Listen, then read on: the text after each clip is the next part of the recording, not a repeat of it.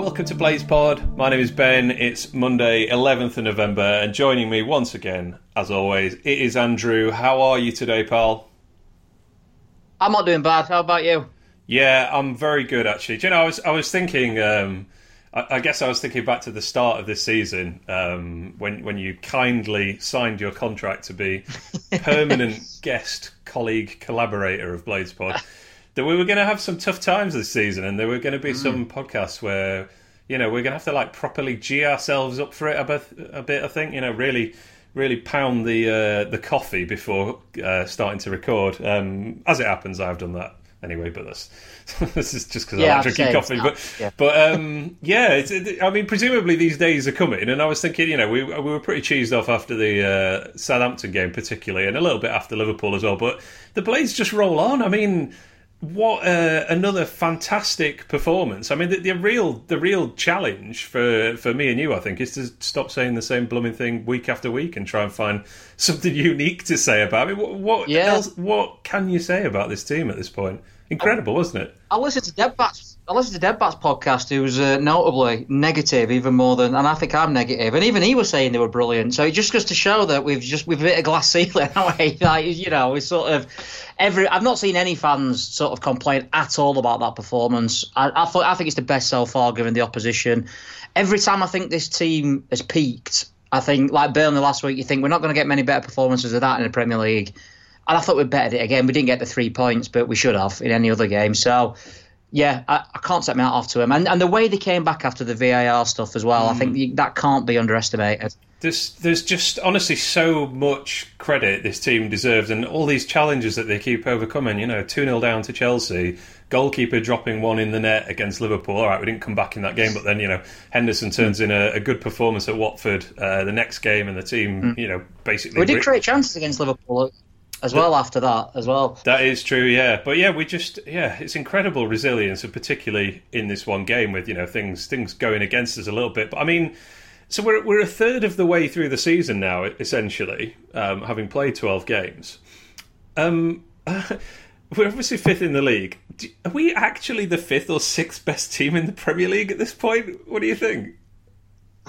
I'm absolutely no idea, because every time we come up against someone, Liverpool, we have always not played City yet, played Tottenham away. I was looking at what got me worried about I think we both talked privately about this, didn't we? We thought this might be the one where we actually, you know, don't get any points from it, because as much as Tottenham's had a mediocre start, I mean, I just from doing the view from, I was looking at the players they've got, and the players that they had on the bench, who they wanted on the bench, they had like Dele Alli on the bench, and, you know, and Christian Eriksen and all these people that the fans were picking, and it made you realise just how good of a side they are. But obviously we've gone there and we've not just nicked a point, like, oh, you know, smash and grab, that's a great point. We dominated the game, I thought, pretty much. Yeah, we played very much on the front foot from the word go, and yeah, never.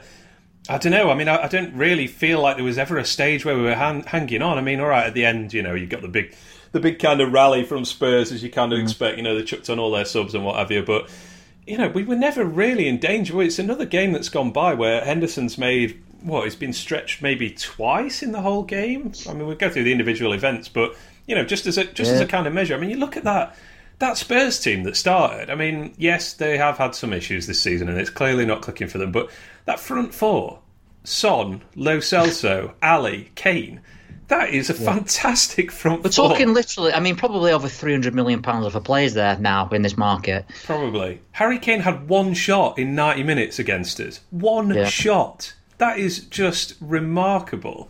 And, as you say, you know, it was a great performance from us. Fifth in the league, we're one place behind Manchester City, just as everyone expected. Yeah, catching them up. That's the next game. Just what everyone expected to be saying before the season kicked off. I was sandwiched in between Man City and Arsenal, which I can't stop.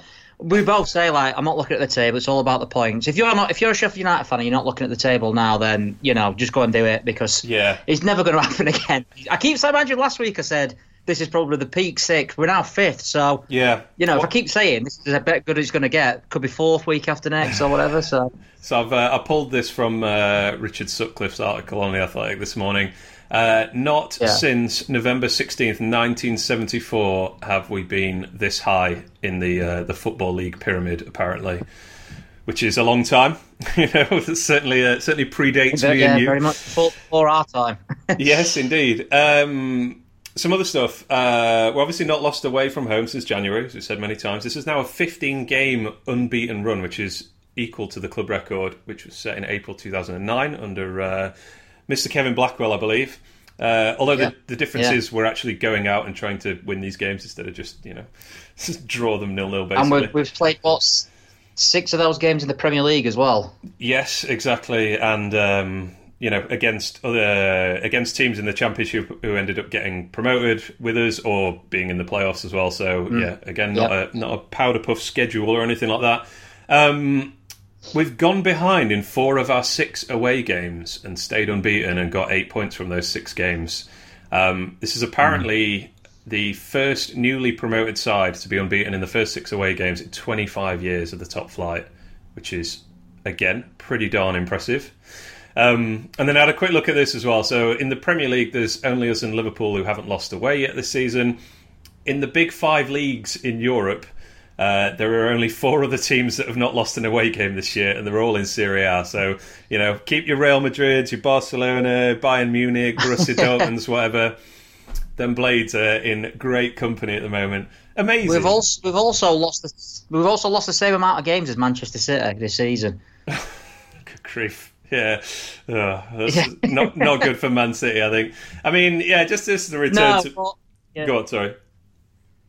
Yeah, I was going to say it's just incredible, though, that obviously we're talking about Man City, Arsenal, Liverpool, not Newcastle, Norwich, Villa, where, who you thought were going to be at the bottom. I know. It is ridiculous. I mean, to return to my slightly tongue-in-cheek question, I mean, we're probably not the 5th or 6th best team in the league, or at least we won't be at the end of the season.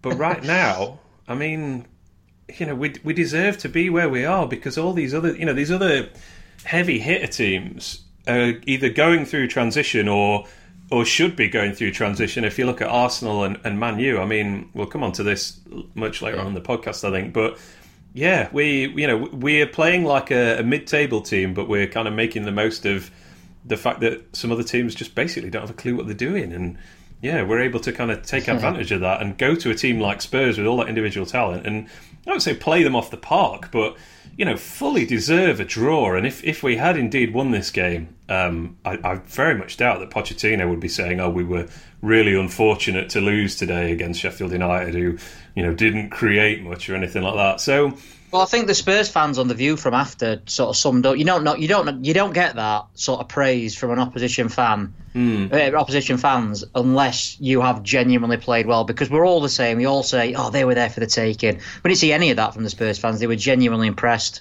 So, I can't praise that performance enough. I thought it was fantastic on Saturday. Yeah, it really was. So, I mean, let's talk about we'll talk about the game specifically then. I was sat in the stadium, but unfortunately not with the Blades fans, which was a novel experience. I've only done that once before, and it was at Exeter in 2012, I think. So it's a slightly different experience, and a happier outcome, even if we drew that game with Exeter as well. That was the season the Ched Evans season. Let's just. Oh, that when Wednesday went up then that day. It was, James yeah. So, oh God, I didn't even. Do you know what? One United game, I think, in the last 10 years there, I didn't even follow. I didn't want to know anything about football that day. I sort of switched off everything, and at the end, just sort of switched on and like, yeah, Wednesday's up, bye. Yeah, I'm not totally sure what compelled me to go to it, to be honest. I guess it was just the. I'm talking about Exeter, not Spurs. I guess it was just the what if the miracle happens and you can be there and you weren't there, so. Yeah, that was one, but this was a slightly different experience. Spurs Stadium is extremely impressive, I've got to say that. Definitely one of the best football stadiums I've ever been to, for sure. It was an interesting experience, kind of staying sat on your hands, I suppose. I mean, so have you ever sat with the opposition fans at any point? The only time I've done it is we got tickets to when we played Huddersfield in the playoff final.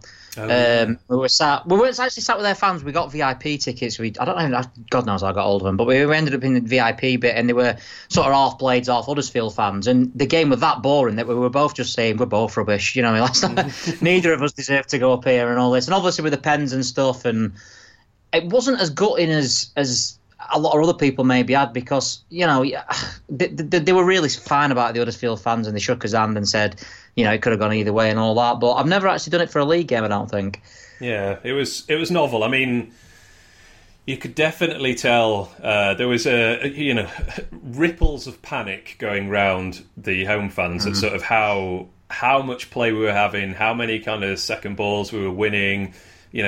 Connell bombing into the penalty area a few times. The chances that we had, there was definitely like people were sort of looking round at each other like, "Whoa, what's going on here? How's this happening?" And that in some ways, while it is not obviously not as enjoyable as being with the away fans, that was quite gratifying. I think, kind of experiencing that. Yeah, I think I'd have liked to have experienced that.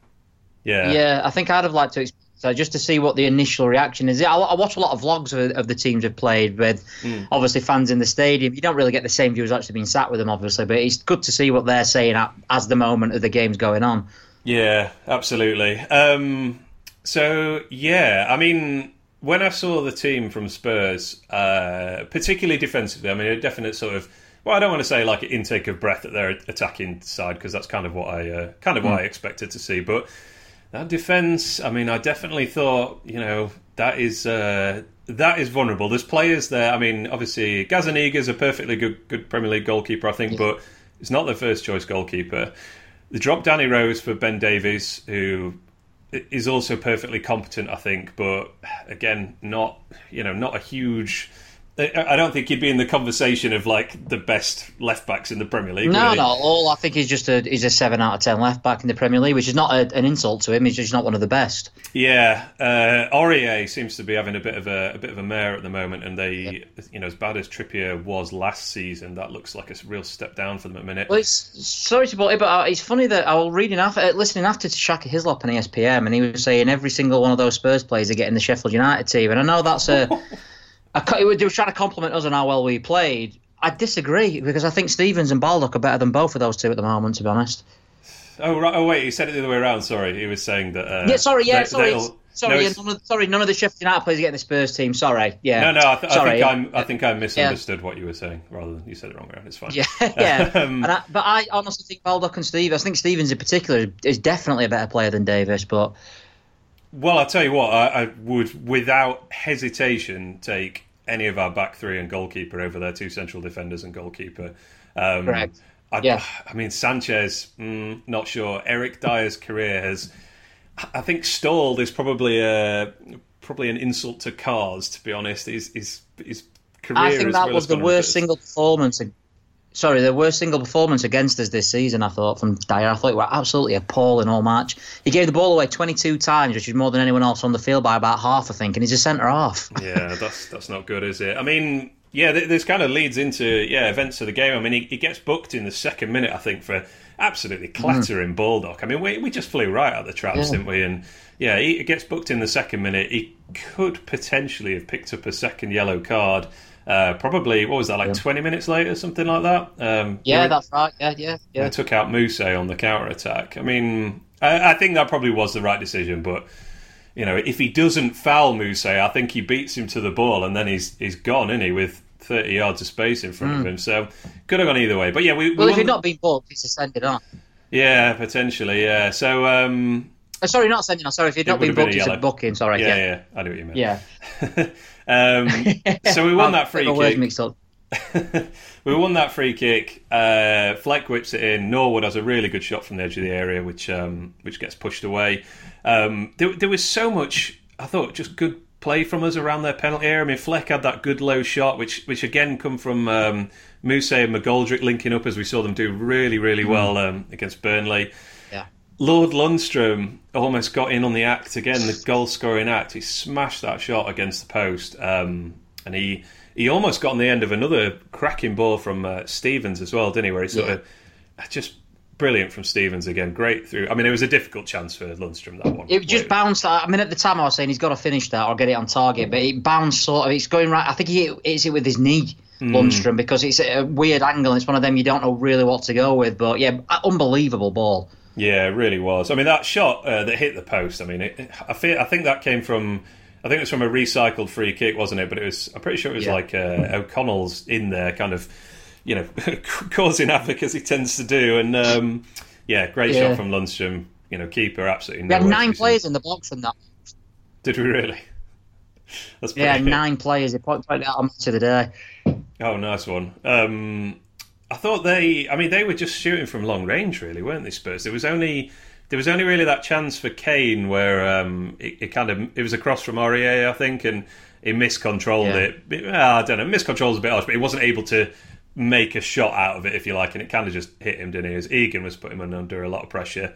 But yeah, I mean, so I'd had a few beers to settle the nerves before the game, obviously, without going too far into the could potentially out myself among the Spurs fans kind of territory. But I didn't feel in huge danger in this game.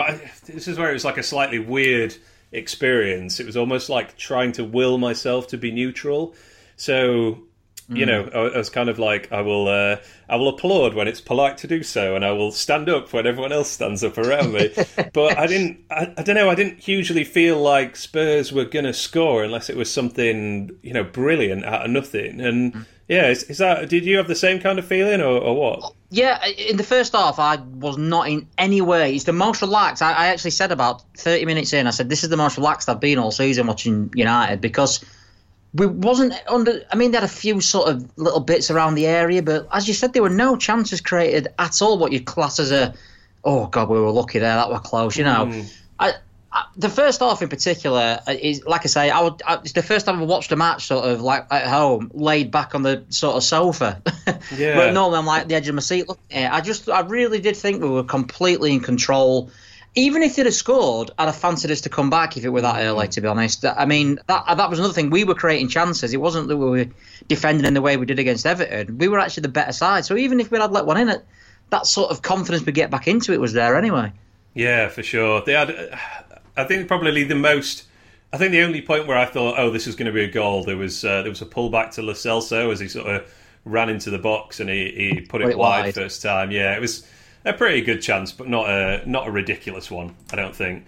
So that leads us into the second half, which is, I suppose, where most of the action took place, I guess you could say. So I just want to check how good a chance that was for Lo Celso, actually. On the first half thing, the only problems I had was at half time, I said, there's no way Tottenham can be as bad as that in the second half. And they probably were, to be honest. So, yeah, I mean, if anything, or as good as we were. Sorry, I don't want to take away from our performance, but I did think Tottenham had probably get a hold of it in the second half. But I thought we started the second half like an house on fire again. We really did, yeah. So that Lo Celso chance was actually a pretty hard chance. It's 0.09 xG, so it's gets scored like one in 10, that kind of thing. So, yeah, not a gimme by any means. Yeah, into that second half, Mousse with an incredible sort of played in by McGoldrick, the run and the spin. And then it looks like he shoots through the post. That's how close it is. I've watched the highlights 4 or 5 times on different sort of channels or whatever, and I still think it's going in every time. I still can't work out how it's gone wide. It's, I just can't. At the time, I jumped up and I'm like, "What? That surely went in." But yeah, unbelievable play from him again, though. That's what he gives us. What no other striker we've got can do. What he did on that run and that shot. I can't believe it only cost 10 million. It's unbelievable. I can't believe we were saying he was 5th choice striker. Well, I mean, he legitimately was, wasn't he? Yeah, he was. Yeah, I mean, just I want to talk about McGoldrick in a bit more detail in a while, but that partnership, I mean, it looks so good. I mean, both of them already seem to have such an understanding. I mean, the amount of times one is like laying it off to the other, or one starts to make the run as soon as the other one gets the ball, and particularly the Moose. I mean, just fantastic. I said it last time, but I'm just so excited watching him play. it annoyed me reading a few comments from Spurs fans and neutral fans, what I've seen about the match, and a couple of pundits as well say, if Sheffield United had a better striker, they could be challengers. And I'm thinking, did you watch that performance of those two? Because that was as good a centre-forward performance in terms of pressing and creating chances and causing problems that you're going to see. I mean, we do probably need a bit of backup. Well, if Robinson and McBurney, we need them to improve as people to come on and cause the same sort of problems as McGoldrick and Moussa has. But I can't understand how people are looking at that team and thinking the problem is the two strikers, because I thought they were the best two players on the pitch. Yeah, no, I'm trying to think if I can possibly disagree with that, and I could probably throw a few more candidates in, but it's a hard one to disagree with. We're not missing chances. It's not. I mean, you could maybe. No. Well, I don't think you can make this case, but perhaps you would make the case that another striker who can create something out of nothing is going to be more valuable, but. These two are so good at that. I mean, McGoldrick had a chance where it just opened up for him in the first half, and it's not a hard save, but he gets a shot on target from 20 yards. The Moussa one we just talked about. I'm just looking now. We're only underperforming our XG now by 1.6, so call it 1.5 goals, which is, I mean, that's basically normal. I mean, looking down the league, there's very few teams that are. Underperforming by more than that. Watford are an obvious one. It's just ridiculous. They should have 7 more goals apparently. Course, So my point is, even with those McGoldrick misses earlier in the season, we kind of scored the amount of goals that we should score now, and I don't. Yeah, so it seems to be levelling out a lot from what I'm seeing as well. Yeah, so unless we can sign, Heung-min Son or someone like that, I don't see that is the answer at all. And I think it's Tony Gell on the co-commentary.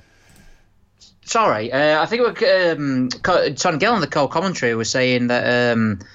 I think he said something along the lines of that's what happens when you miss your chances and other team scores, and I get that, but I don't think they were bad misses by any stretch of the imagination. No, I think that's incredibly reductive, to be honest. That's not what's happening in these games. No, it's not at all. No. We're 5th in the blooming Premier League. If there's a weakness, it's still that we don't create that many chances, like relative to other teams. As I say, we're still down, 16th for XG, which is actually higher than Spurs still, which is it's kind of hilarious. Yeah. But there you go. So no, I don't see that as the issue. So let's move to the goal by Mr. Son. I name checked him there. Who actually, I thought he was absolutely. I think he was. I'd say he was comfortably their best player, Son. Totally agree. I'm saying at the time that it was the only one that I were in any way worried about in that game. He's just so lively, isn't he? He really is. He had 7 shots in the game, which was, I mean, that was almost half of Spurs' total shot count, and by far the most on the pitch. I really like him. He's one I've been sort of saying for years is like the most underrated player in the Premier League, but I don't think that's a a valid take anymore. I think he's appropriately rated. So this goal.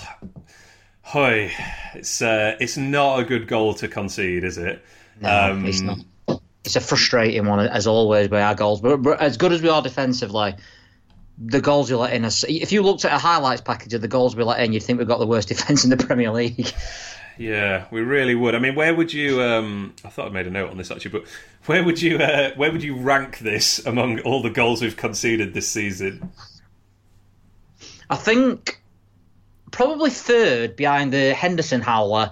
Mm-hmm. The Southampton one really annoyed me because they were about 4 mistakes in one. I put this at 3rd place behind those two. That's a good shout on Southampton, just with the sheer weight of why have you not stopped that from being a goal? There's arguably 4 people in that goal what could have done better, and all of them didn't. So that's what annoyed me a lot with that one. With this one, it's basically just a miscommunication at worst, I suppose. Yeah, it didn't look good. It looked ridiculously soft. That's what happened just in front of me. So what happens is Stevens kind of laying it back to Egan. It's sort of like I don't want to say miscontrols it. It's like a deliberate touch, I think, towards Egan, isn't it? Which you can kind of debate is possibly not a good idea. Egan just sort of leaves it. Son nips in. Basham comes across. Basham makes a half tackle, which unfortunately diverts it underneath Henderson's legs. I mean, looking at the path of the ball before Basham gets his touch, I think Henderson probably saves it if Bash doesn't make a touch on it. But I mean, obviously, he did the right thing in trying to block the shot. Of course, can't. But such a soft goal in it. I mean, Stevens has been magnificent this season. But yeah, I've got to got to sort of say that this is pretty poor. I don't understand our defence. I really don't. It's amazing 99% of the time, and yet they still have these like completely weird goals or completely weird moments that lead to goals. I think that's the thing, and most of them do seem to lead to goals. I mean, Watford... I wonder if it's the concentration levels, because we are so sort of compact and mentally switched on all the game. I wonder if it is just that sort of... And obviously we're in a league now where you're going to get punished. I don't know. I don't want to be too critical because they've been incredible defensively. But yeah, there's these little things. I mean, the Watford thing that really should have gone in, with the open goal a couple of weeks ago, that was just ridiculous as well. And every goal, like I say, if you look at a highlights package, you said, well, these guys can't defend. But we know, obviously, throughout the game, they're second best defence in the league now. So, yeah, it's annoying. But I think I can sort of live with those sort of individual errors rather than if we were conceding chance after chance like Norwich are due to just poor setup, basically. Yeah, for sure. So, yeah, a frustrating... I don't know how you felt. Were you like... that's all our hard work undone. That's this game's going to get away from us now. Or did you think, well, we'll just bounce back immediately? And I fancied us. I didn't know if we would score. I didn't say we'll get back in this. I wasn't that confident, but I knew we'd create 2 or 3 chances because of the way we're playing. I don't think that. I think we were so far sort of on top in terms of creating chances and getting hold of the ball and passing well. We were playing well.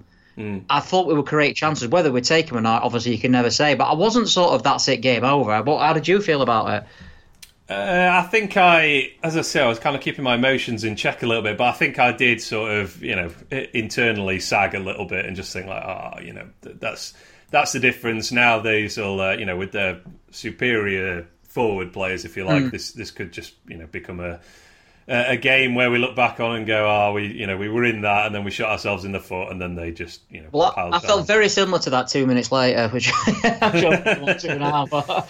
Indeed. Well, it kicked off, knocked it around for a minute or so, and then equalised, basically immediately. Yeah. So I think it was like 2 minutes later, wasn't it? Yeah. From a great, all the Spurs fans are still singing in celebration, and suddenly there's McGoldrick at the back post sliding it into the net. So how did this come about? Obviously, a good bit of play, ball up, lays it off to Lundstrom. Lundstrom crosses, it's headed away. Good ball by Fleck to Stevens, who again, Stevens, a fantastic cross, very similar to the balls that he was putting in against Burnley, and McGoldrick cannot miss. And it's 1-1, and fantastic response, just a perfect response to conceding a terrible goal, carving through the opposition and creating and scoring a tap-in. And then 3 minutes, 47 seconds later, accuracy is important in these matters. The goal gets disallowed for offside. Yeah, clearly, yeah. Now, where to start? Well, here you go. Give me your... Let's give our top 3 or top 4 most annoying things about this VAR call. Where do you want to start? I'm going to jump ahead and say the top one for me was the fact that I genuinely did not celebrate the second goal, the other goal, the real goal, if you want to call it that, Baldock's goal. The first call was so ludicrous for me that I'm sat there thinking, well, that was quite close to the goal. They might roll that out. It got to that... I can't put into words how I didn't jump up when we scored the second goal. I didn't, and I've read a few fans say exactly the same. That's not football for me. I don't know. That's the worst part for me. The second goal, I didn't get that moment of joy that I should have got. What's your number one? I think I would go with denying David McGoldrick his first Premier League goal as the most annoying thing, because we'll come back to maybe just come back to this in a sec, but McGoldrick again, absolutely magnificent. I mean, I don't know if it was in your view from or whether I saw it somewhere else, but somebody said we made McGoldrick look like Zidane in his prime. And I was like, yeah, you kind of did. That is basically how he's playing at the moment. And, you didn't make him look like that, though. He's literally how he is playing at this particular moment. Yeah, and after all those missed tap-ins, essentially, from McGoldrick so far this season, and, you and I are very much on the side of like, well, whilst it would be nice if he scored those goals, the contribution that he brings elsewhere kind of outweighs the negativity of that. So for him to get that tap in from being in a great position, which, as we always say, is a great skill to have, and then to have it denied, and that was that. In a funny way, that was almost more annoying than the fact that it was still we were still 1-0 down. I was like, oh, he really deserves that goal, and the team deserve a goal. It's such a great move as well. You want that great move to count, that to be, to be the narrative. Oh, look how amazingly United responded to conceding. We just went pass, great cross, goal. But it wasn't. Yeah. I suppose what we have to say is, and maybe, well, I've sent you the article on this, but we have to say Lundstram technically is offside by the way that VAR review this, I suppose. His toe is slightly ahead of Dyer's. It's his head, isn't it? That's the furthest bit back. But this is the stupid thing. That's right, yeah. This is such a hard thing to talk about without just spouting nonsense almost, because we're talking about such fine margins here that it is actually hard to get. Yeah, you're trying to play devil's advocate. Sorry, you're trying to play devil's advocate for something that is absolutely ludicrous, really. Yes, yeah. Well, I'm trying to describe what happened, but it's like there's such fine margins that it's actually hard to kind of lay out what actually happened. I mean, the other daft thing is, so the guy that was offside is Lundstram, who is not the player who scored. He's not the player who set up the goal. He's not even the player who played the pass to the player who set up the goal.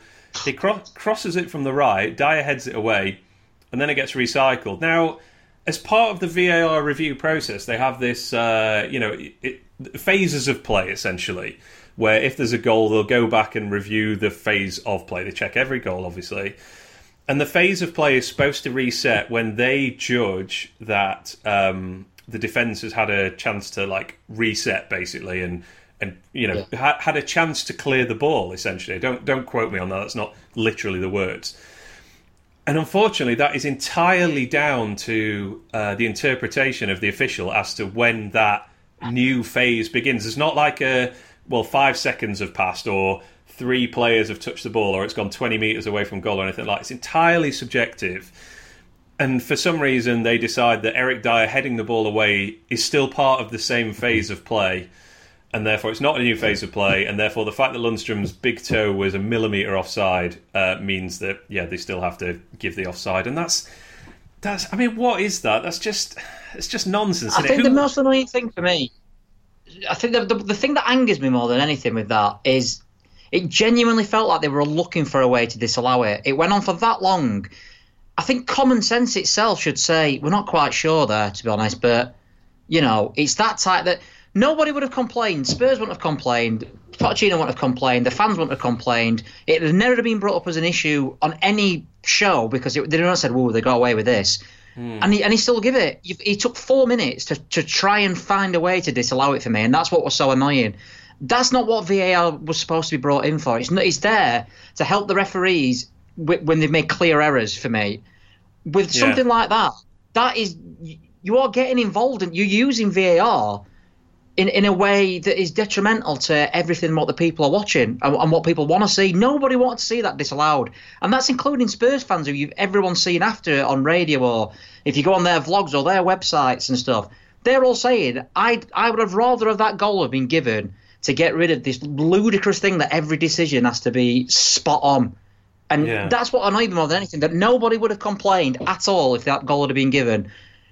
The fact that they've made sort of a run for their own back by disallowing it and making a big controversy about it. And what another thing that annoys me, sorry, I'm on a massive rant, which I thought I might be, but I think it was John Moss, weren't it, in the VAR, or Mike Riley or Swarbrick, whoever's involved, whoever's sort of put these guidelines in place, whoever you want to speak to.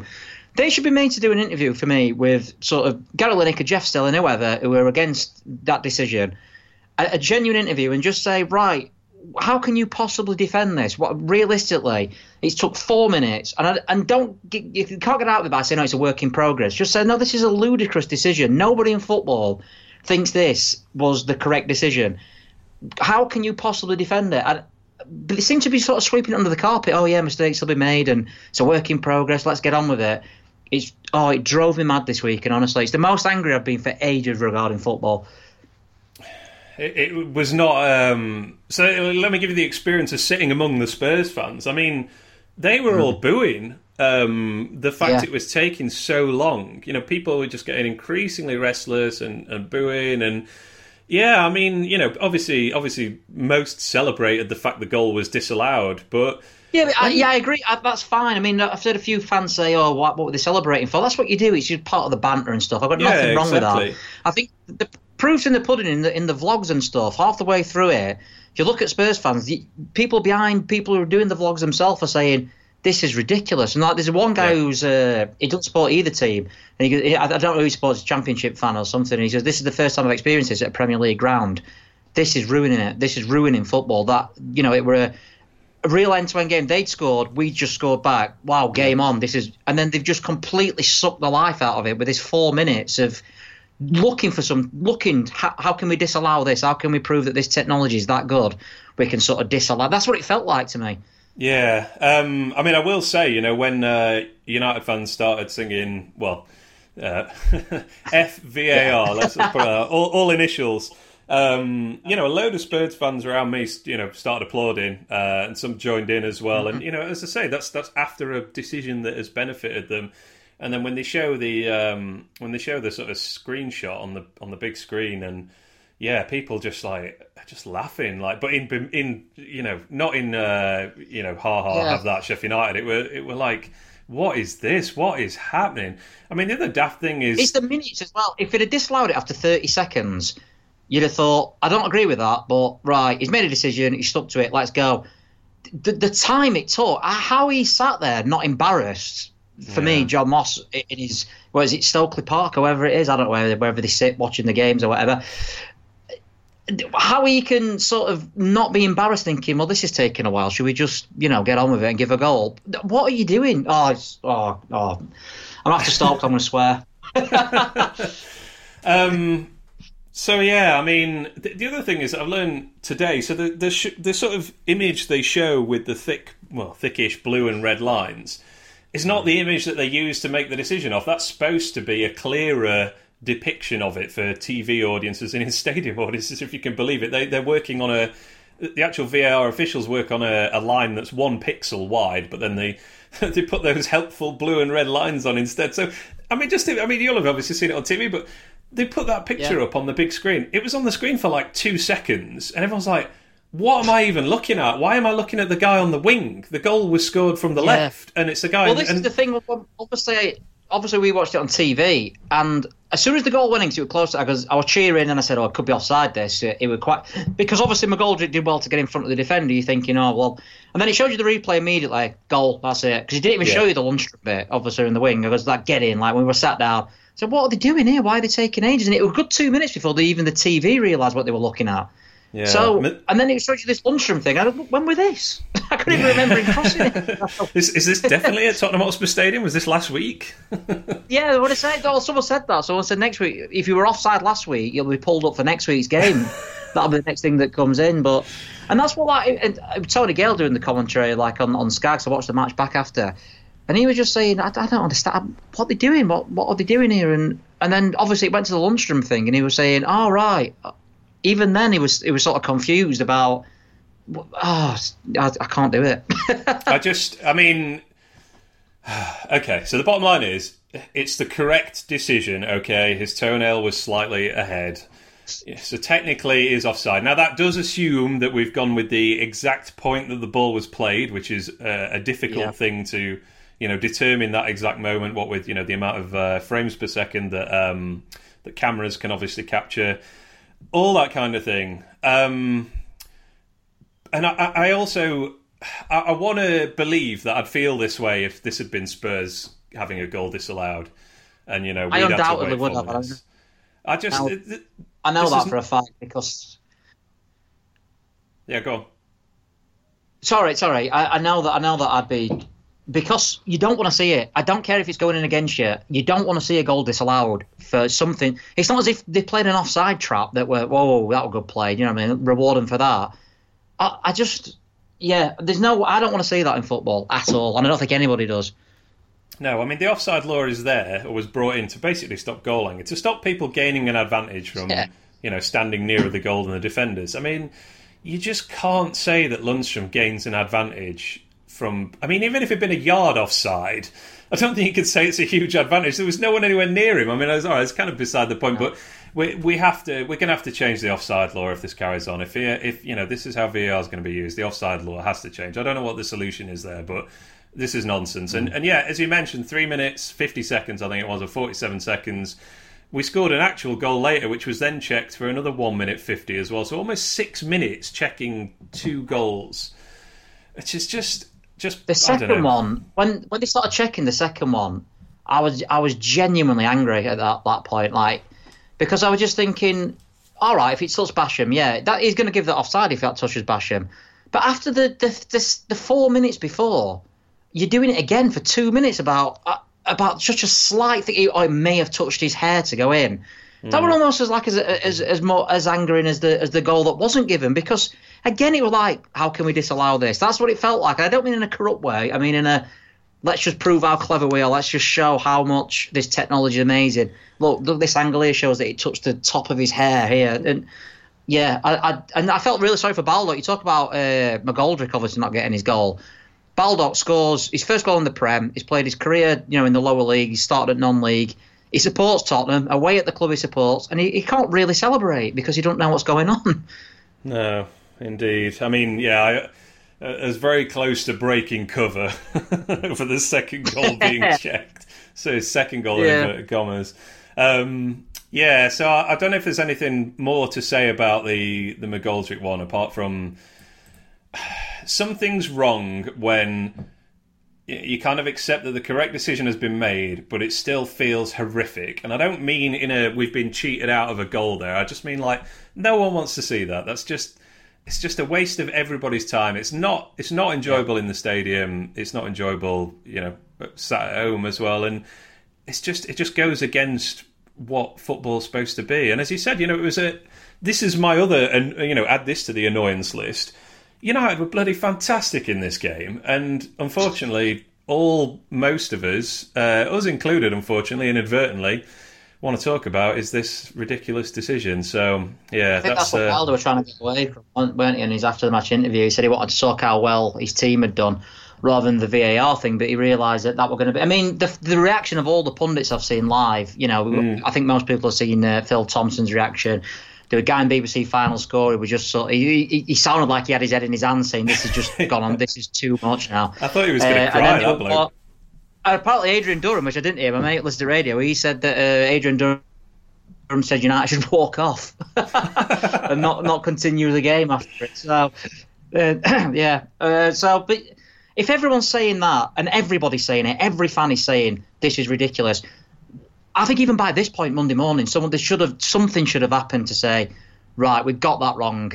It's all right. It's a work in progress. We've realised that bit don't work. The offside. We're going to change that. But can you change it halfway through a season? I'm not sure. Well, I don't think you should. But no. And this is so. All right, we're going to tinfoil hat on here for a minute. It's hard not to get a bit conspiracy. I mean, you said yesterday to basically going full on David Icke at this point during the Liverpool game. When I saw the Liverpool thing yesterday, I was thinking, right, this is conspiracy. Everything's already been sorted. Yeah, I really did. I was bemused why they didn't show replay after the Liverpool goal, the second Liverpool goal. I just couldn't get my head around it at all, and I just thought there's something going on here. So let me lay this out. I don't believe there's a global conspiracy in the Premier League to go against Sheffield United or to be pro Liverpool or to be pro whoever.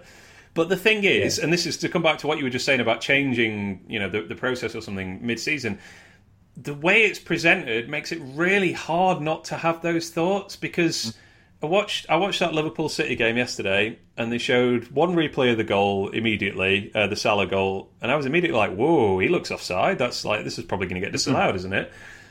And then we didn't see a replay for 25 minutes, something like that, and the goal was checked in 25 seconds, 30 seconds, 20 seconds. And this is what we're unbelievable about it. And I was sat there going, now can you definitely make that call in 20 seconds, but you can't make the Lundstram call in 20 seconds? So as somebody, I don't want to spout a conspiracy here. This is just me, the sort of thoughts that spring to mind, I suppose. if somebody said, like, lads, we can't have what happened at Spurs yesterday. You know, try and make these decisions quickly. They did it with the handball just before the first goal for Liverpool as well. Yeah. You know, that was a very, very quick review as well. And you just can't help but having those thoughts that maybe they're just kind of doing it on the fly. That said, the Manchester United game, I don't know if you saw that. I mean, I'd like sort of listening to that in the background as I was watching Wolves and Villa. The second Man United goal, I think it took 2.5 minutes for that to get allowed because they thought there might be a handball from Harry Maguire. I watched it twice, 3 times, and there wasn't. And if there was, it's so minor that I don't think, again, no one would have complained about it. And that took 2.5 minutes. How did that take 2.5 minutes on the same day that the Liverpool one took 30 seconds? Yeah, it is maddening, like I said, and you know maybe they will make a change. I mean, we talked a couple of weeks ago about how the very high bar for VAR decisions suddenly looked a lot lower. There was that weekend where suddenly 5 or 6 decisions got overturned after hardly any being overturned for the whole of the season up to that point. And you sort of think like, have they decided they're going to change this? And yeah, this is I just like some transparency, I guess, and. Yeah, maybe there's something that can be done of like explaining decisions in real time, where you can hear the officials kind of discussing it and how they arrive at their process and arrive at the decision rather. But I don't know what the answer is apart from can we not just go back to what it was like last season? Well, this is it. I mean, we were both massive defenders of VAR this season. Before we said obviously it worked okay. I think in the Women's World Cup on the whole there are a few minor things there you think, well, I'm not sure about that. The World Cup before, people forget that VAR was fine. It was used in that World Cup, and I don't remember much controversy. Certainly not what we're seeing now. But if it's between how VAR's working at the moment and not having it, I'd rather not have it. And that's from someone who was a massive advocate of it when it first came in. Yeah, I think, we talked at the start of the season of like, if we'd had VAR in the season, we were last in the Premier League, we'd almost certainly have stayed up because there was, some proper funky decisions with, like the penalty at Old Trafford, Tevez scoring a goal from an offside position where it didn't even cross the line anyway. Those kinds of things. Yeah. But God, sorry, we've talked about this for ages, which is so frustrating. So it's the big topic of the week, though, isn't it? Yeah, I need to get some thoughts off my chest, I guess, with this one. So I apologise if people are bored of VAR. So that happened, and the game goes on, and United get a deserved equaliser that actually counts. And what a move this was! I mean, I presume you've seen the clip of it on United's Twitter at this point. Yeah. 23 passes. I think we had the ball for 70 seconds or so in this move. It's an absolute pleasure to watch, and it starts with Henderson rolling the ball out, and then it gets worked from side to side. We're sort of probing with Norwood, with Lundstrom. It goes to McGoldrick a couple of times, and then finally up the tempo. McGoldrick just dances away from Winks, plays a 1-2 with Fleck, lays it out to the wing to George Baldock, who crosses. And it floats into the net. You mentioned Basham there. How satisfying is that? This is completely from open play, and the man who's almost getting on the end of this cross is our centre back, Chris Basham. And it floats into the net. Go ahead. Sorry, I saw Spurs fans saying, this is not a good move. It's just sideways passes. They totally overlook the fact that these supposed sideways passes are people going out of their own normal positions to create spaces that led to Basham basically being in the 6-yard box.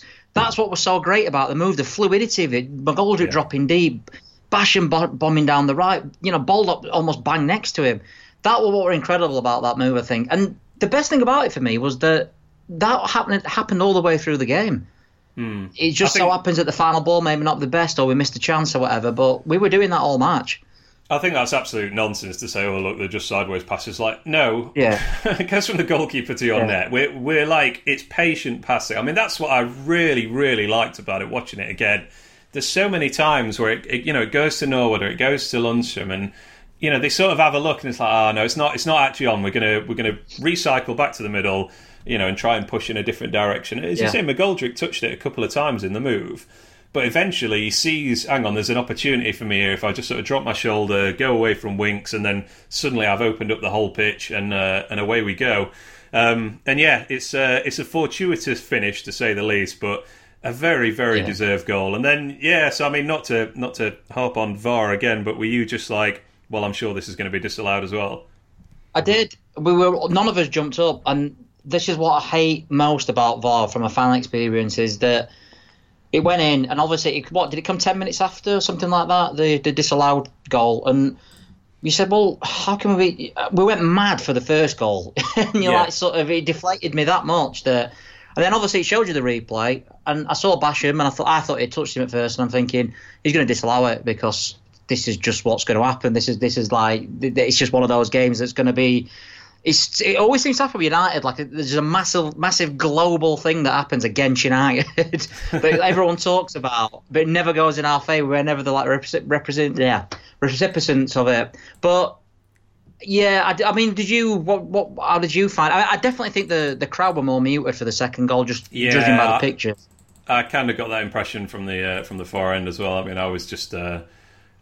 As I say, it was very hard to not be like, well, I'm sure this is, very vocally like, oh no, somebody's toenail was offside. I'm sure this is going to be disallowed. And then it comes up on the screen again, checking goal and stuff. And you're like, oh, flipping heck. But then, I don't know. I just, like you, I mean, I just couldn't react really. I mean, not even a sort of like, fist pump or anything like that. And that's what's wrong for me more than anything else. If that's going to take, I don't mind if it's 10, 20, 30 seconds or whatever, because you're not let yourself go to that degree, if you know what I mean. I'm all right with that. That's just like an offside call. If it's going on for longer than 30 seconds, I really think it's taking away the main thing that people go to matches for. Yeah, and I'm not telling myself to react that way. I mean, I had it at Everton earlier this season. It's just like, you're just sort of going, oh, well, it's not going to count, so whatever. Yeah. I mean, I don't know about you, this occurred to me, like, I feel like when we score a goal now, it feels more like we've scored against VAR than against the opposition, in terms of like, because I think because we don't have any, I don't really feel like there's many teams we have a rivalry with this season, and maybe there's not been any games that have had, I don't feel like we've had many games that have had much of a sort of needle to it. I'm not saying they've all been polite or anything like that, but there's not been like a in your face kind of moment too often, I don't think. So it almost feels like, yes, when we score, it's like, right, take that VAR, disallow that one. And what a bizarre feeling that is. I think a lot of teams feel like that. I mean, it's not specific to us. Yeah, Tottenham's had 3 decisions going in their favour from what I've seen. There's 2 handballs, one against Watford, the one against Everton last week, and I can't remember the other one. They had another one going in their favour. Leicester, it went against them. No, that's what I had to say. But the Leicester one went against them, so it's not. I don't think there's any corruption or cheating. Liverpool last week against Villa, obviously Firmino's armpit being offside. I don't think they're deciding for anyone or anything like that. So I think every single club in the country by the end of the season will hate VAR. Yeah, it's only Southampton so far. I mean, although they had a man sent off, didn't they? That's true. Yeah, that was the VAR karma. I'm not going to say VAR. Yeah, you deserve that. That'd been coming. So yeah, we got a deserved equaliser, fortunately, which is, well, as I say, the least we deserved at that point, I think. Spurs had a little bit of a late rally. I think Son forced a good save from Henderson. Moura comes on as well, and he has that shot that, I don't know. I don't want to discredit England's Dean Henderson here, but this was sort of billed as a phenomenal save. But I wasn't totally sure he'd actually touched it in from the stadium. I thought it had just gone straight over and then they give a corner. But no, it was a good save. I think it was a good save. It was a good save. I don't think it's a world-class one, but yes, I think we might have been having a conversation if it had actually gone in the net. Yeah.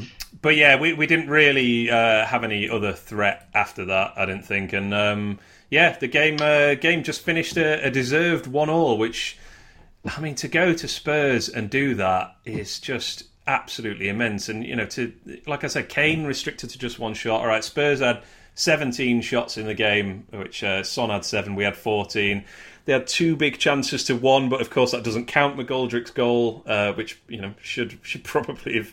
Well, I don't know. Yeah. I feel like it should have stood. The XG was. I think it'll stand next week if it happens. Yeah, potentially. XG 1.5 to them, 0.9 for us, which again doesn't count McGoldrick's goal, so you can call that essentially even. So, yeah, we went and matched and they obviously dominated possession 59-41, but the territory was very much in our favour. It was basically the inverse of that for territory. So a lot of their possession was in their own half, basically. I think I got here 141 passes Spurs attempted in their defensive third, whereas we were a mere 55. So that just shows you when we had the ball, we were using it very, very well, getting up the pitch quickly. And yeah, a frustrating narrative game, but it shouldn't overshadow from the fact that we basically turned up there and, I would say outplayed them, to be honest, and looked very, very good value for yet another point. Do you remember the Nottingham Forest game when we first came up from the Championship away? Yes. And we lost 2-1, but we dominated. And I think Wilder after that said it felt like we'd arrived. And I got that feeling with that one, as well as we've done. There's been a few games we've hung on, and there's a few games where we've defended really well. For me, that game, it just felt like we belong here. We looked so good on the ball that to me it was almost like a what's the word I'm looking for? A moment, if you know what I mean, in our season. That's the game where I felt this is a genuinely good Premiership team. Yeah, I mean, I got this as a note for the end of the podcast, but I genuinely think I'm going to be disappointed if we lose to Man United in our next game. Yeah, which is bizarre because I do think we are a good Premier League team, but at this point, I want to just quickly sort of focus on a couple of players for United. I mean, I can't not talk about McGoldrick some more. I think, like I say, he deserved that goal. Most chances created out of all players on the pitch. He does get an assist. I mean, so a floating cross from Baldock that ends up in the back of the net. But yeah, he's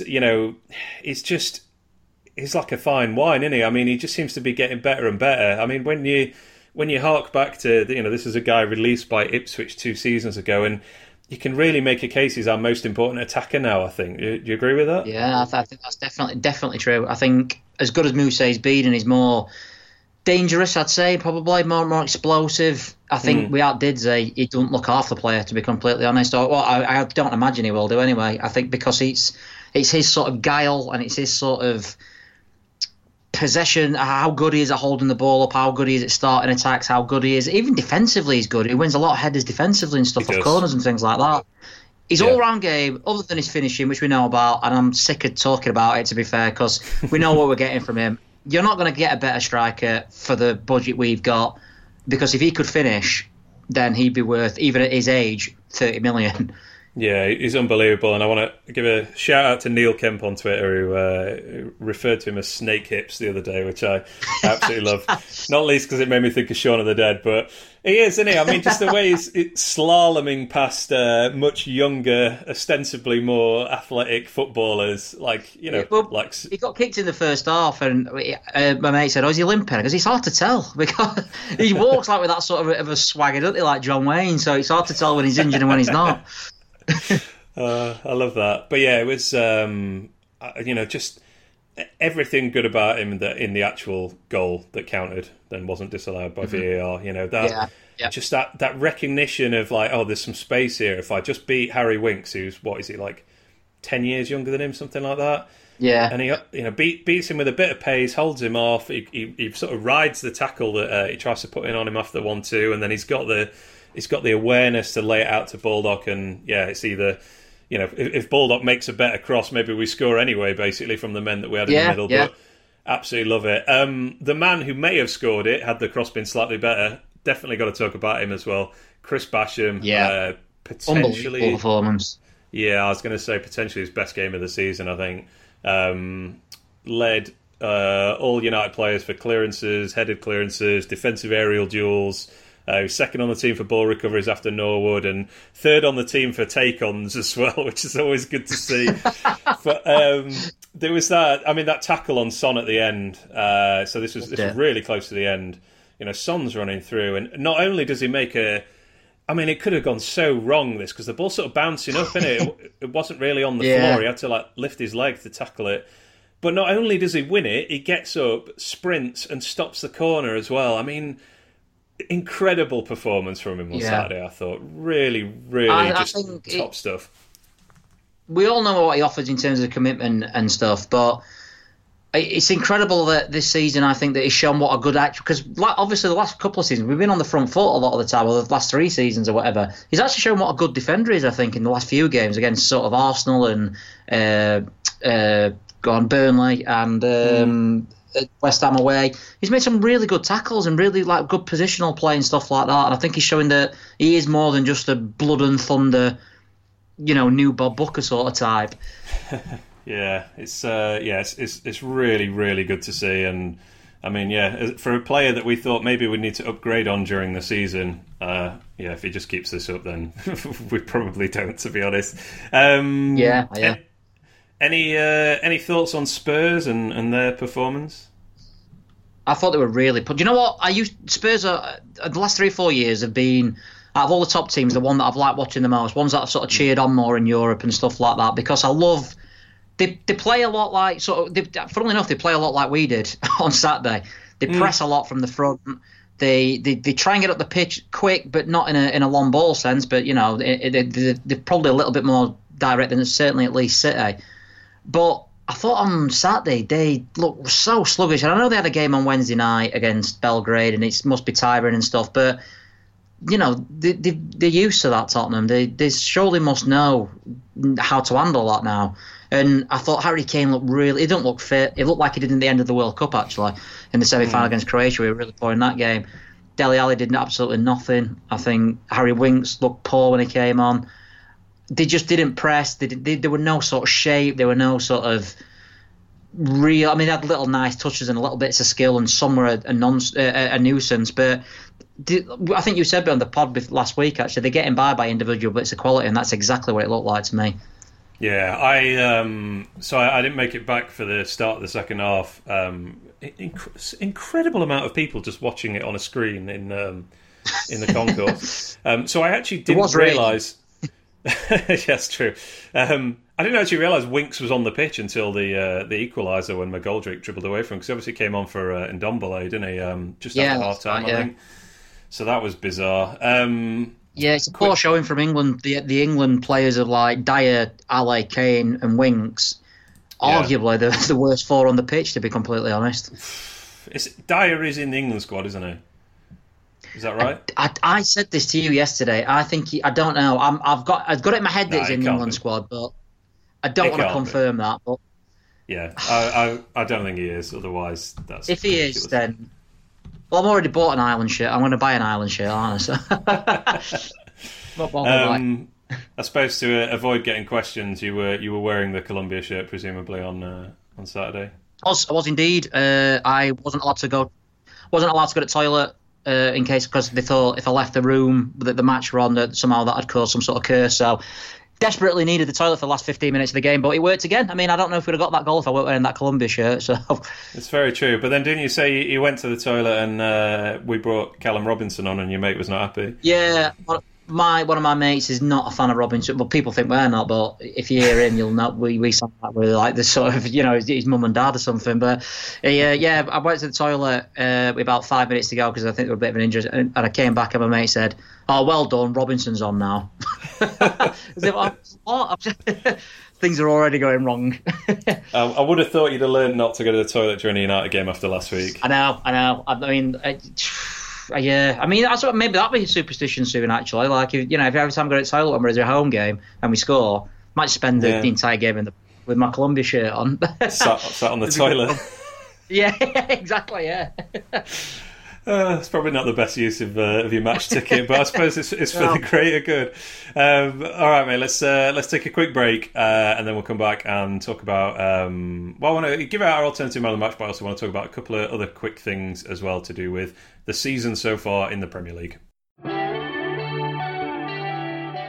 All right, a quick break to hear from one of our sponsors. First of all, let me hit you with a question. How does the offer of free beer sound to you? I know it sounds extremely good to me.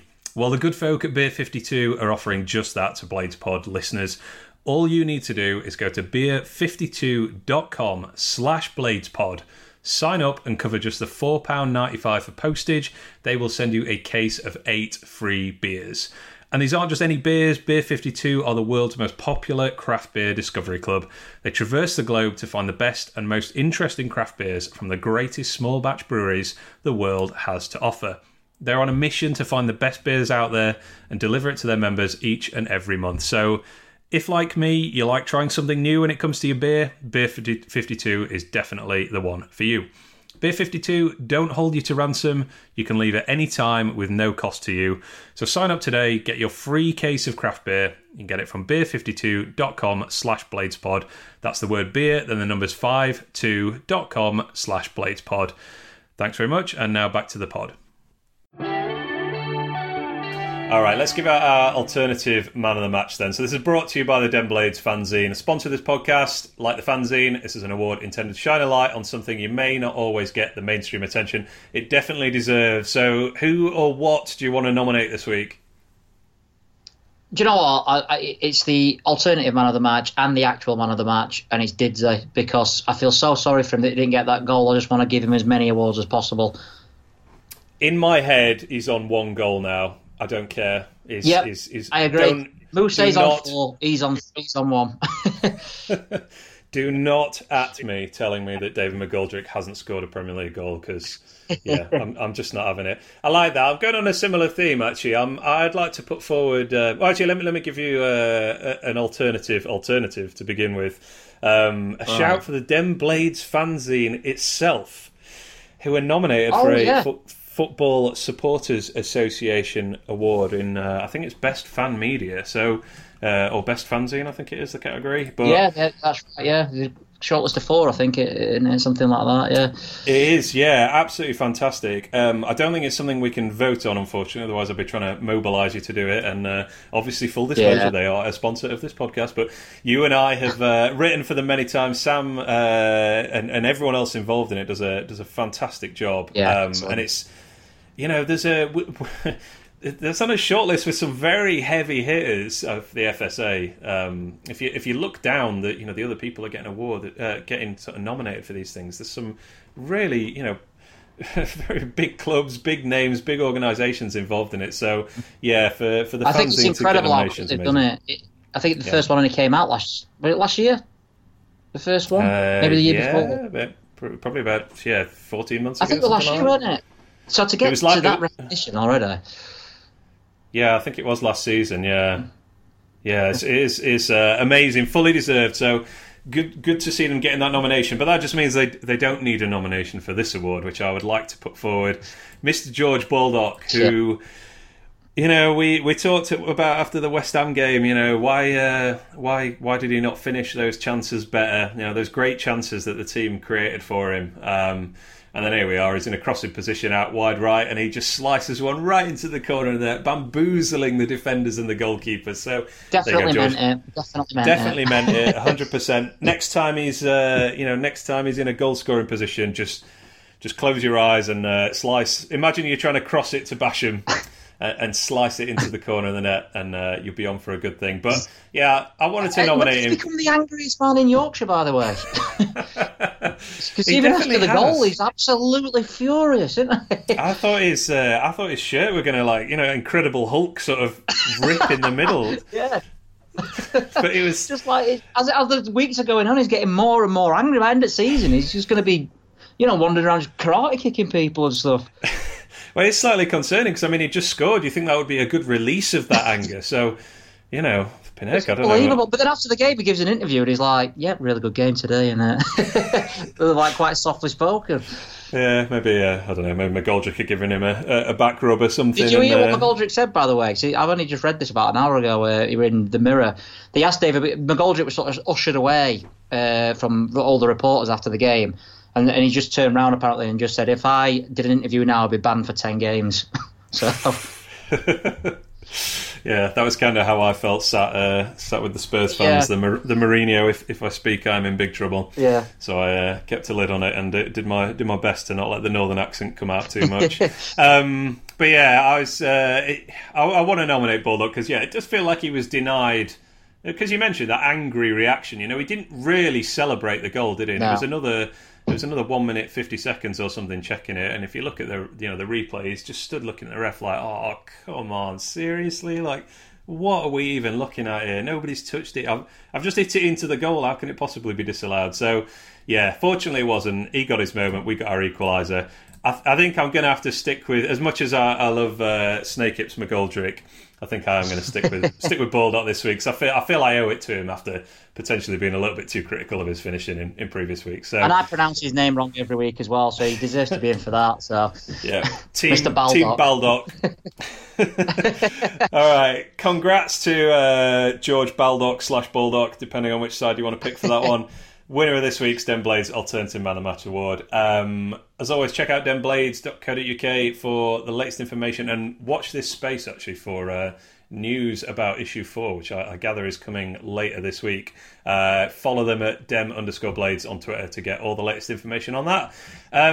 All right, some quick things, because we talked about VAR for too long, I think. So yeah, we did. Everyone is, to be fair. I'm not. Everyone is, to be fair. I think it would have been a disservice for us to also not talk about it for too long. Yeah. How many Premier League managers do you think are going to get sacked in this international break? You might be surprised by this. None. Ooh, because go on, give me a logic. I think I'm happy Ole Gunnar Solskjaer is going to be there for the. This might backfire for the Man U game. He seems to have got enough results to keep him in a job. Silva saved himself, I think, with the last couple of results. Bruce has got 2 in a row. The main 2 seem to be Pellegrini and Ralph at Southampton, who I can't pronounce his second name, obviously. King Ralph. But just Ralph. But I've been on both forums, and they both seem to be blaming, like the fans seem to be blaming the board and the recruitment far more than the managers, which suggests that maybe it's not as black and white as it seems. I think there seems to be a lot of, particularly at West Ham, there's a lot of like dislike for the actual board and stuff. And I think they've come out today and supported them, supported Pellegrini, the board. So I think he might get another couple of weeks, to be fair. It's actually funny because I was looking at what they were saying after the game, see if they wanted the manager out. And one of them said, in the press conference prior to the Sheffield United game, our manager said, we know what to expect, and described the opposition as a direct long ball team. Sheffield United under Chris Wilder have never been that type of team. And it just makes you wonder what kind of preparation is going in. That was weird, that one. I guess I think we said, didn't we? It was almost like they'd done it deliberately as a misinformation campaign. Yeah. I mean, then Southampton, they were just saying that they tried to get rid of loads of deadwood in pre-season, and they didn't manage it, and that's hampered him in the transfer market. So, I think they. I think it'd be a mistake for them to sack Hassan Hootel.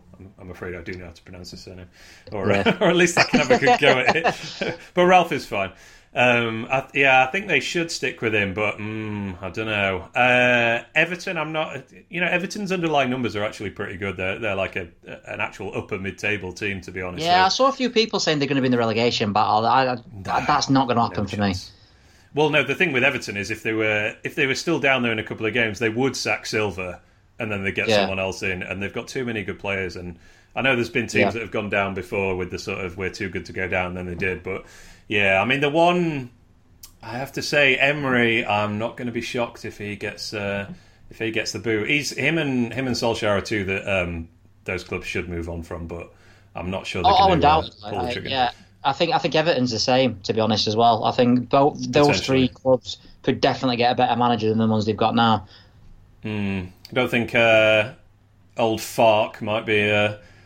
No, because they're getting a little bit like Brentford Norwich fans. Just going on their forums, like they're like, "Well, we've got to stick to the model. The model is the most important thing," and all this. And I don't know. I think with Norwich, it just seems to be coming back to bite them. Just a lack of money they spent. And I know they've had loads of injuries, but I think what you said like at the beginning of the season, it's okay trying to outscore teams in the division below. You're not going to be able to do it in the Premier League because there's just teams with better attacks than you. Yeah, the margins are. And it'd be incredibly harsh if they did sack it. Yeah, no, it would. But there usually is a sort of random, like pretty harsh sacking. And I mean, the reason I bring this up, obviously, the international break is prime sacking time. And obviously, only one manager has been sacked in the Premier League so far this season. I'd love to know how that compares to previous seasons, because I bet that's an outlier. Based on the last one. Obviously, the Watford I heard someone say it yesterday and was very surprised by that, actually. Yeah, I wonder. Maybe I should have pulled that up beforehand, but I reckon probably last season many more teams had changed manager. I reckon. So yeah. I think probably. I think probably I'd agree with you. 0 managers, but. Yeah, I think I saw something earlier that said Arsenal were, Emery's got 6 games to save his job or something like that. And I think if you're getting to that stage, then probably it doesn't matter how you do in the next 6 games because something. I always find bad. that absolutely hilarious when people say if he doesn't win this Saturday, he's going to get fired. It's like, well, what realistically is one game? Anything can happen. Yeah, I know exactly. All right, let's against him having his boot offside, for instance. Yeah, yeah, I know. If you are making decisions about your manager based on 6 games, then. You're not. Your decision-making process is pretty messed up, and that's probably why you ended up with a bad manager in the first place. Well, there we go. All right, just quickly to finish then. So I do a thing for the Observers Fans Network, and they've given me a list of things to give a short answer to kind of sum up United's season so far. So not to plagiarise all your brilliant thoughts and creativity, but I wanted to ask you. I wanted to ask you what piece. It's your Oliver Kahn tweet that's still incredible. That's still going. I got another 7 retweets for that yesterday. Just looked at my phone. I was like, "Well, not again." Here we go again. Somebody's flicked the dominoes again, and off they go. Incredible.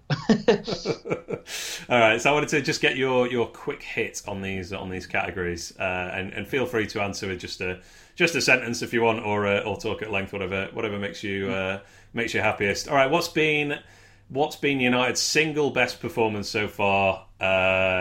Could be a match or a great half. What made it so good? Go. Spurs on Saturday. I just think another day we could have won by 4, and I don't think Tottenham would have in any way complained about it. And like I said before, I think it felt like we truly arrived. Nice, I like that. What about the worst performance, and why was it so bad?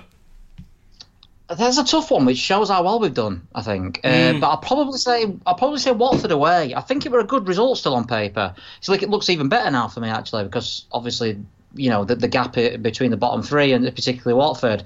But I thought that we're really weak offensively in that game, and there were a few. That's possibly the most worried I've been about us in that game, just purely how little we created.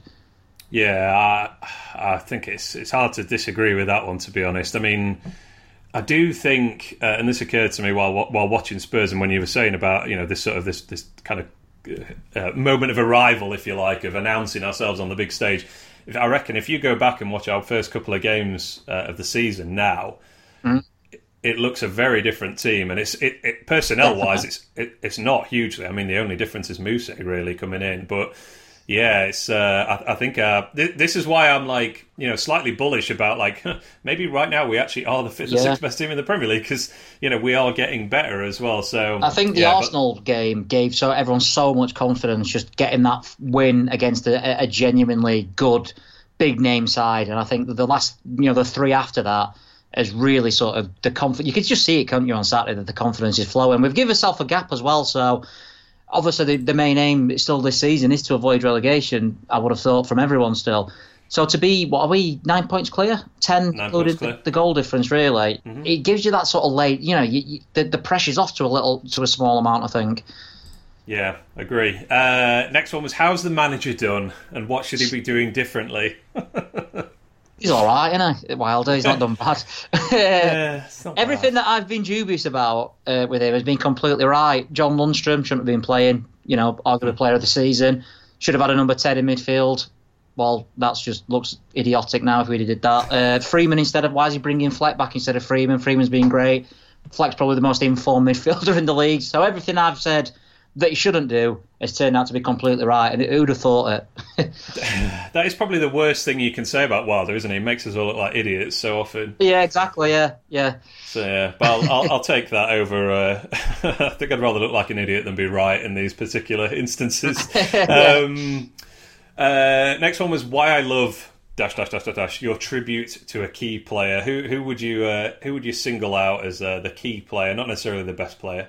We've touched on, but I've talked about him a lot. I'm going to say Didzer. I think it was one of the most underwhelming signings of the Wilder era, but I genuinely think he's going to go down as an actual club legend.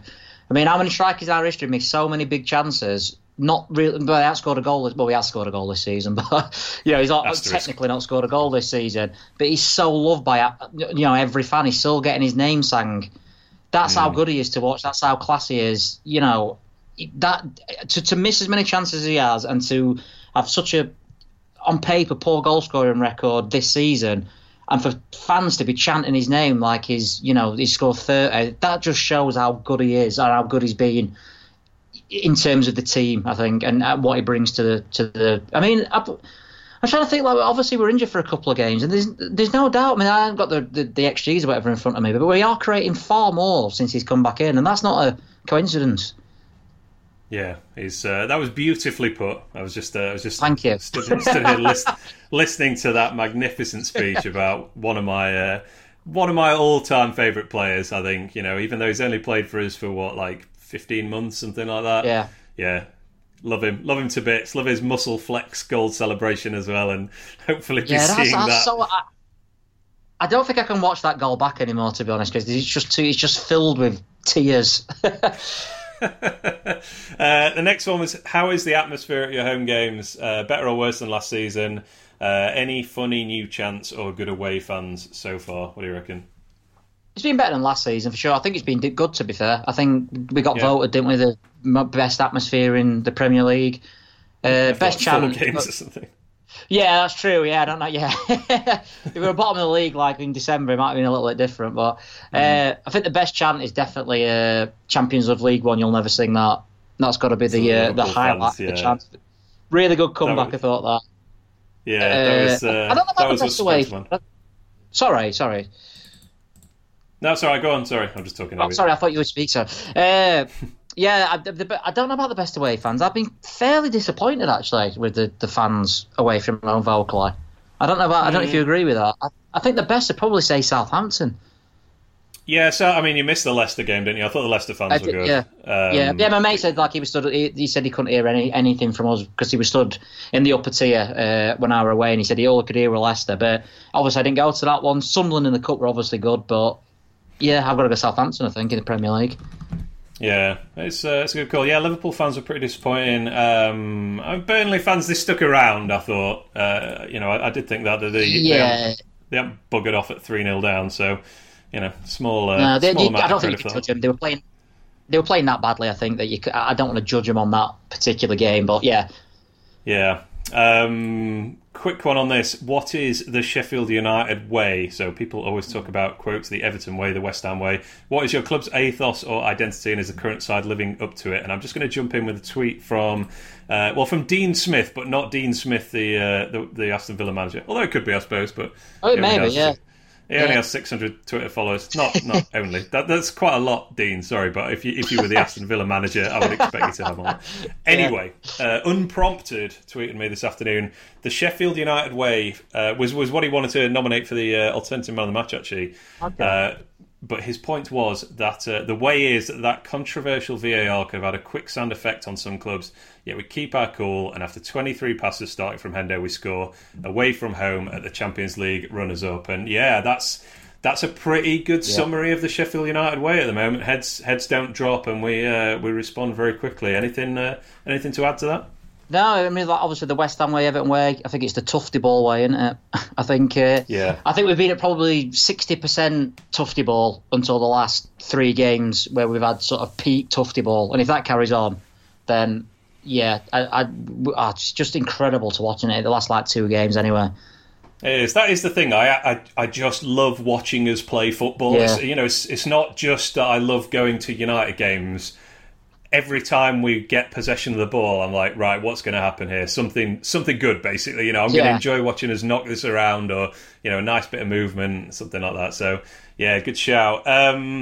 Which figure from the club's past, on or off the pitch, would you most want to bring back now, and why? That's a tough one. This is difficult because it's possibly the best side I've ever seen as a Sheffield United fan. I've gone for Brian Deane purely just because I can imagine him as an option alongside either McGoldrick or Musa. I think he'd work with either of them, and that is probably the area still where we're not sure about the backups in terms of Robinson and McBurnie and what they're going to offer. Obviously, Sharp's getting on a little bit, so we possibly do need another striker to have that sort of three strikers we can definitely rely on. So I'd just probably go in, but it's really tough. Good shout. I like that a lot. Who would you go for?